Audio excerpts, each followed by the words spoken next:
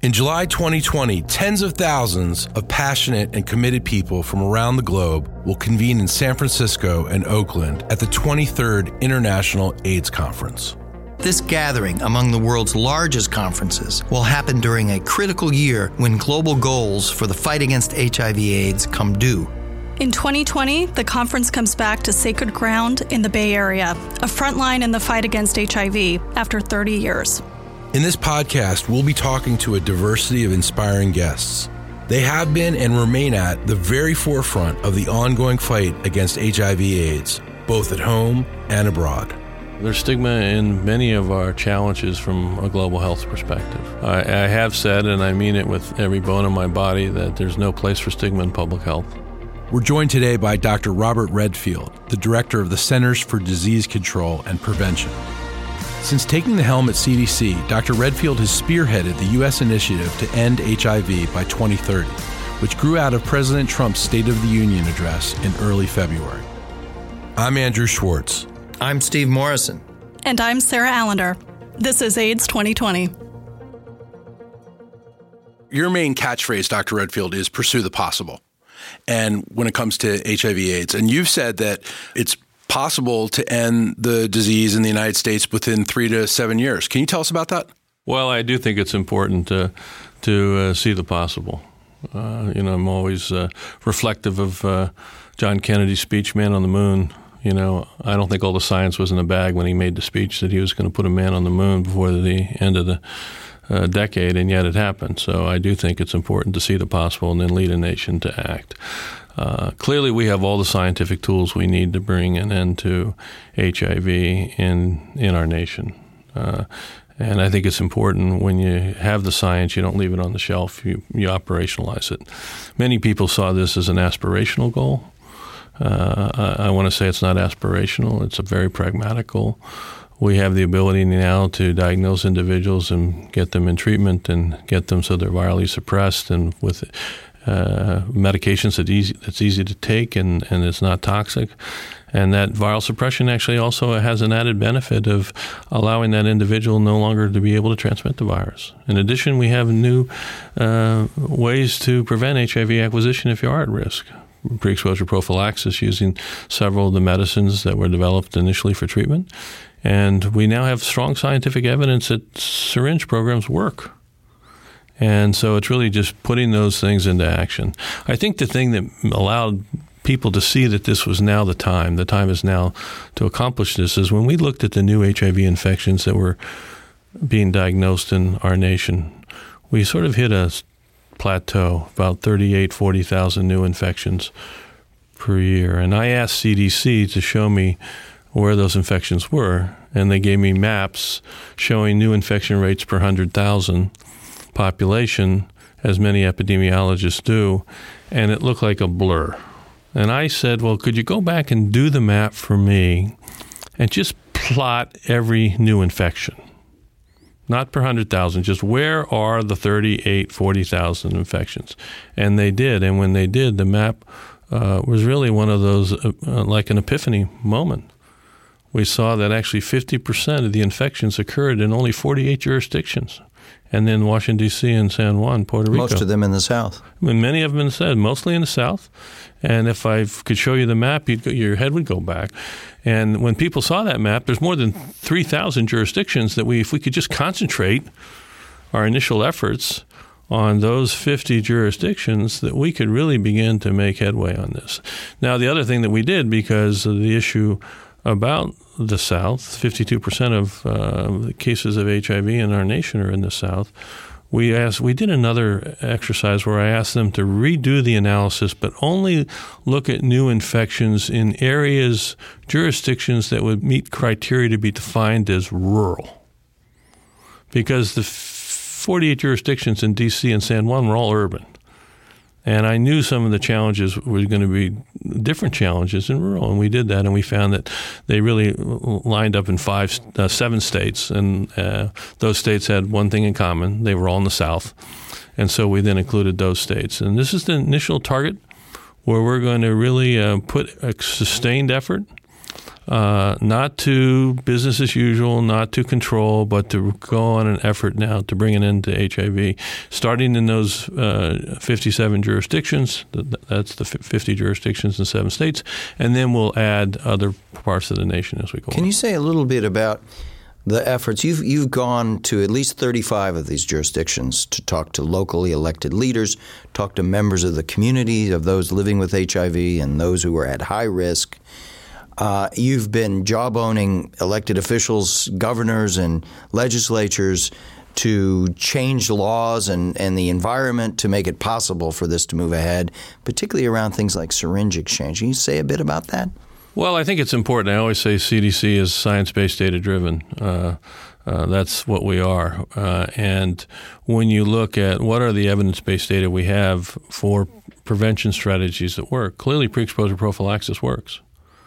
But the truth is, so do safe syringe programs. And it really can have a significant impact on preventing expansion of HIV, as we saw in Scott County, where at the end of that day, 55% of the community was HIV infected. This was the rural county in Indiana. Rural county in Indiana. Outbreak. And by the time it was over, 5% of the community was HIV infected. And it was all driven by injection drug using and really the lack of availability of safe syringe programs. I will tell you also one of the things that's important to me and I think helps in people beginning to be open to reconsidering safe syringe programs in their jurisdictions. Ultimately, this is a jurisdictional decision. We can just share the data. But some of the data that was most compelling also to me was if you go to a safe syringe program, do you know you're about 3 to 5 times more likely to go into treatment for your addiction? Is that right? And the most important public health crisis this nation has right now is addiction to basically opioids and drug use disorder, amphetamines and cocaine. And if I want to get people into treatment for addiction. Right. And I think it really has resonated. I was very proud that Governor Kemp signed the expansion. Governor of Georgia. Governor of Georgia. And we did also meet with the governor of Florida, DeSantis, and he also agreed. And we've had discussions with a number of the southern state leaders. There's many of them are on a every other year legislative cycle. But I'm pretty confident that people are going to look at the data, not have opinions, just look at the data and determine how that data can be used to help our nation succeed in the mission to bring in an end to the HIV. So you're not treating these two public health problems in silos? Not at all. I mean, I think if you look at one of the great threats to success of the current HIV initiative, we have, I think, really a couple threats. One of them is the significant substance use disorder outbreak that we have in this nation. Not just opioids, but cocaine. Not just cocaine, but amphetamines. And we now have 12 states that the leading cause of overdose death is no longer opioids, it's now amphetamines. So now you could argue those amphetamines are tainted with a synthetic opioid, so you might go back and say, it's still an opioid. But amphetamine addiction is something we don't have a lot of medical countermeasures for. The other threat that I saw that I didn't appreciate before I went out, and it's important to emphasize, I didn't go out of this with blinders on. I spent over 20 years practicing medicine in Baltimore, okay? Where you've seen it all. I've seen it, okay? And I've seen the interrelationship between substance abuse and HIV and mental illness and HIV in an area where many people had resource limitations to healthcare. So I understand it. But I can tell you one thing I learned by going to interacting with the 35 different jurisdictions is they're not all the same. This is why this initiative is a jurisdictional initiative. It's not a state initiative. It's a jurisdictional. The awards are going to go to the jurisdictions for them to come up with their plan, because how they're going to get HIV so there's no new diagnosis in their community is going to be different by different jurisdictions. But one thing I did see as a common theme, particularly in San Francisco and Oakland and Houston and Los Angeles, is the true recognition that homelessness is actually a medical condition. Right. And that some of these jurisdictions are going to have to develop effective, disruptively innovative strategies to deal effectively with homelessness. in order for them to meet this goal. So when I look at some of the challenges are really not the science. The science is done. The challenge is first to get the jurisdictions to, one, believe that it's possible to win. Yeah. And we can do this. Second thing, to give them the courage to think differently, be disruptively innovative. If they continue to do everything exactly the way they're doing it, then I don't think they're going to change the answer. And to enter a dialogue where people can actually look at data, and we can, once the data gets to a certain point, we can look at it and let the opinions go to the side and begin to operationalize the data. And really see how all these patterns are interrelated. And see how they're interrelated. And just keep people engaged to the goal line, which is to reduce new HIV diagnosis in this nation by 75% in 5 years. That's a bold goal. It is. We were interviewing people and filming in Memphis, in rural Arkansas, in Oakland, and San Francisco. A couple of things that came out of that I'd like you to speak to. One is just the enduring power of stigma in America. And I was quite shocked at the power of this, particularly in the interviews in Memphis and Arkansas. The other is the vitally important role of the faith community. Can you just – you have a strong faith in your life? And you've grappled with stigma in many settings, and you've been very vocal about stigma as the prime enemy of public health. Can you say a bit more about this strategy, and how do we address stigma? How do we get the faith community on board? Well, I think this is a really important point. I have said, and I mean it with every bone in my body, that there's no place for stigma in public health. And we have it in many different diseases. It's not unique to HIV, obesity, mental illness, drug use disorder.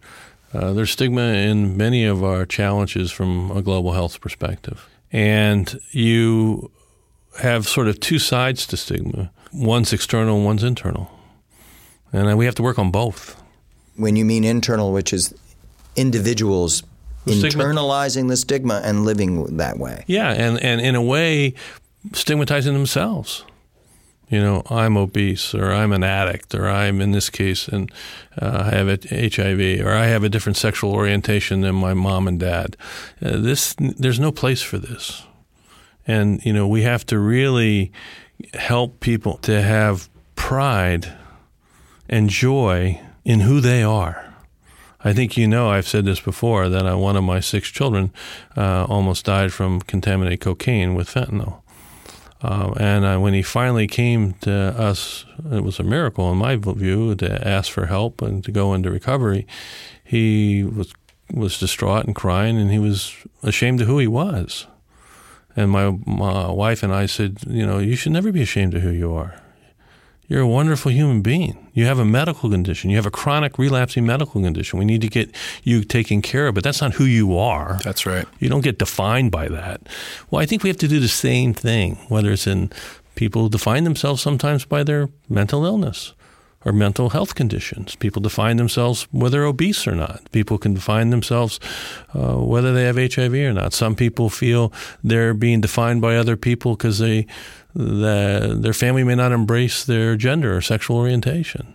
This is where the faith community should, if anybody should be leading the idea that we don't stigmatize, that we embrace the human dignity of each person with joy and who they are. It's not for us to tell that individual who they are. It's for us to tell us who we are, me to tell me who I am. But we should embrace with joy. And I think this is an area that, unfortunately, frequently the faith community has gotten viewed as a vehicle for stigma, particularly in the rural South. And this is, I think, the number one area in public health that they could contribute, is become the vehicle, the instrument, the turning point to allow people to rediscover the joy in who they are, no matter what medical condition they may have, no matter what gender they are, maybe what sexual orientation they have. So I do think this is really important. I'm confident we're going to get there. I think there's a softening.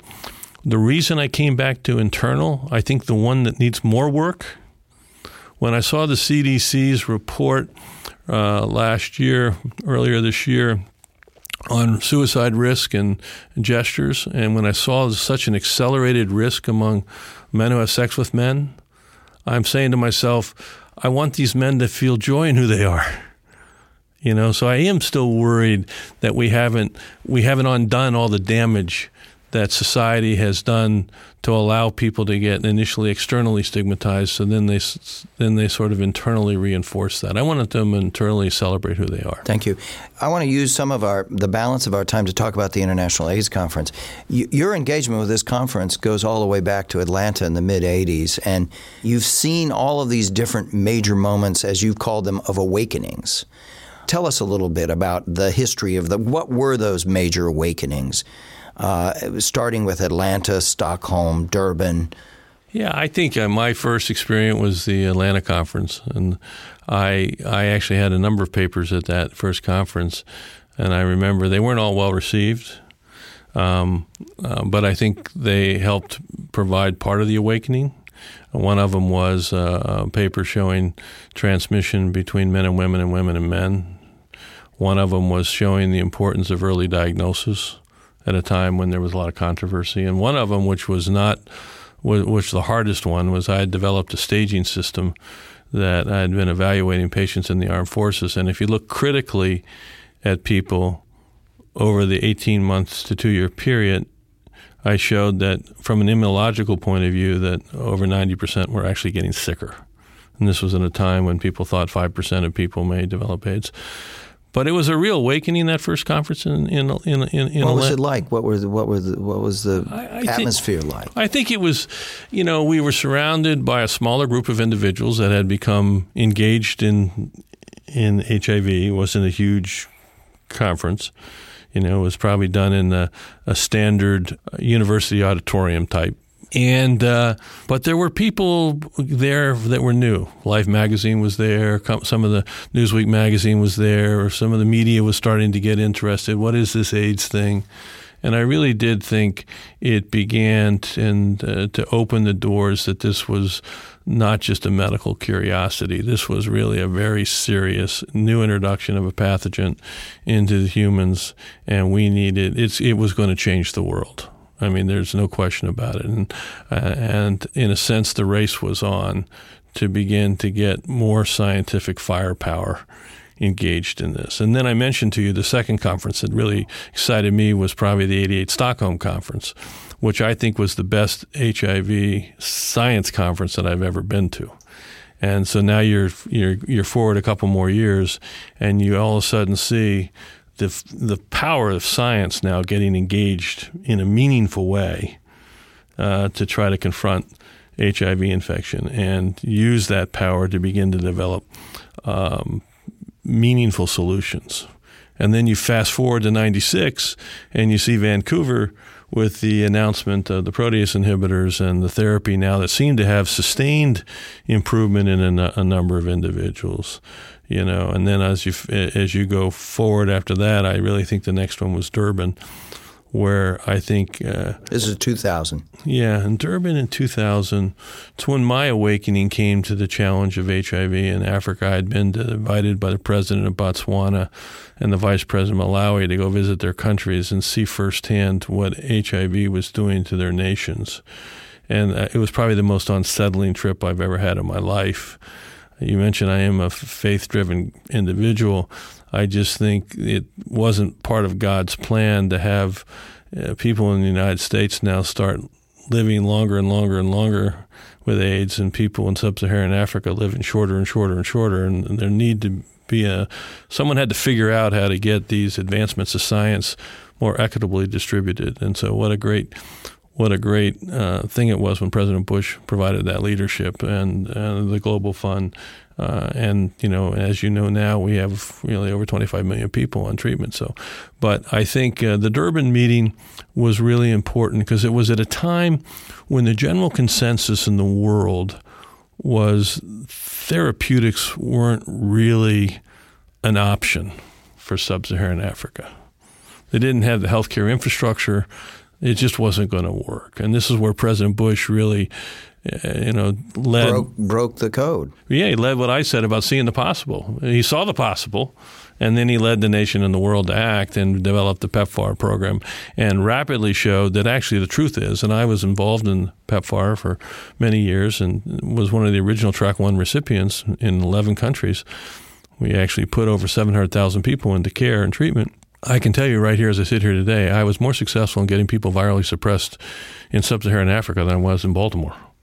And all of the myths that we had that was going to be too complicated was not true.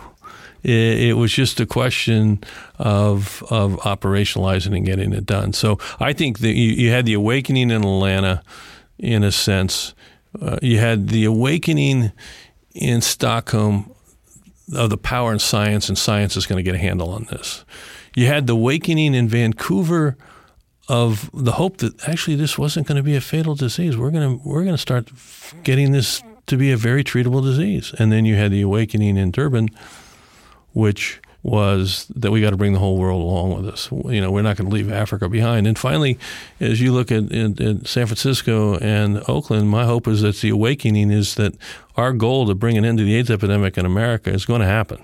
We're going to get it done. So that's the next big thing. We're going to get it done. We're going to get it done in this nation, and we're going to stay the course to allow these African countries, one country at a time, obtain epidemic control. So once we get it done here, we can really transfer our knowledge of mapping and data and so on and so forth to these countries in Africa. To the countries in Africa, but also other countries around the world to realize this is a doable thing.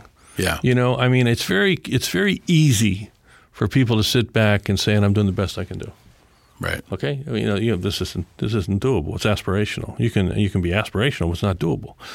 But when you reduce it and accomplish it, all right. And I think you're going to see that already. We're going to see it before we see it in America. We're going to see it in some of these African countries. I mean, Ambassador Birx is moving quickly. I think we will see epidemic control established in some of these African countries. And, you know, we're going for not just epidemic control, we're going to eliminate the epidemic in our nation, which is to get our new case rate down less than 1 in 100,000 and then go from there. So, I think it's, I think you're right when I use the term, it's just a series of awakenings. You know, the awakening I'm hoping for Oakland and San Francisco is the awakening that, yes, we're going to do this. The time is now, and let's get it done. Dr. Redfield, thank you so much for being with us today. Yep, thank you. Thank you for listening to AIDS 2020. If you want to find out more about CSIS's research on the global fight against HIV/AIDS, go to csis.org and look for the Global Health Policy Center program page. For more discussions on global health issues, check out Take As Directed, a CSIS podcast that features deep dive interviews with leaders in the global health policy space.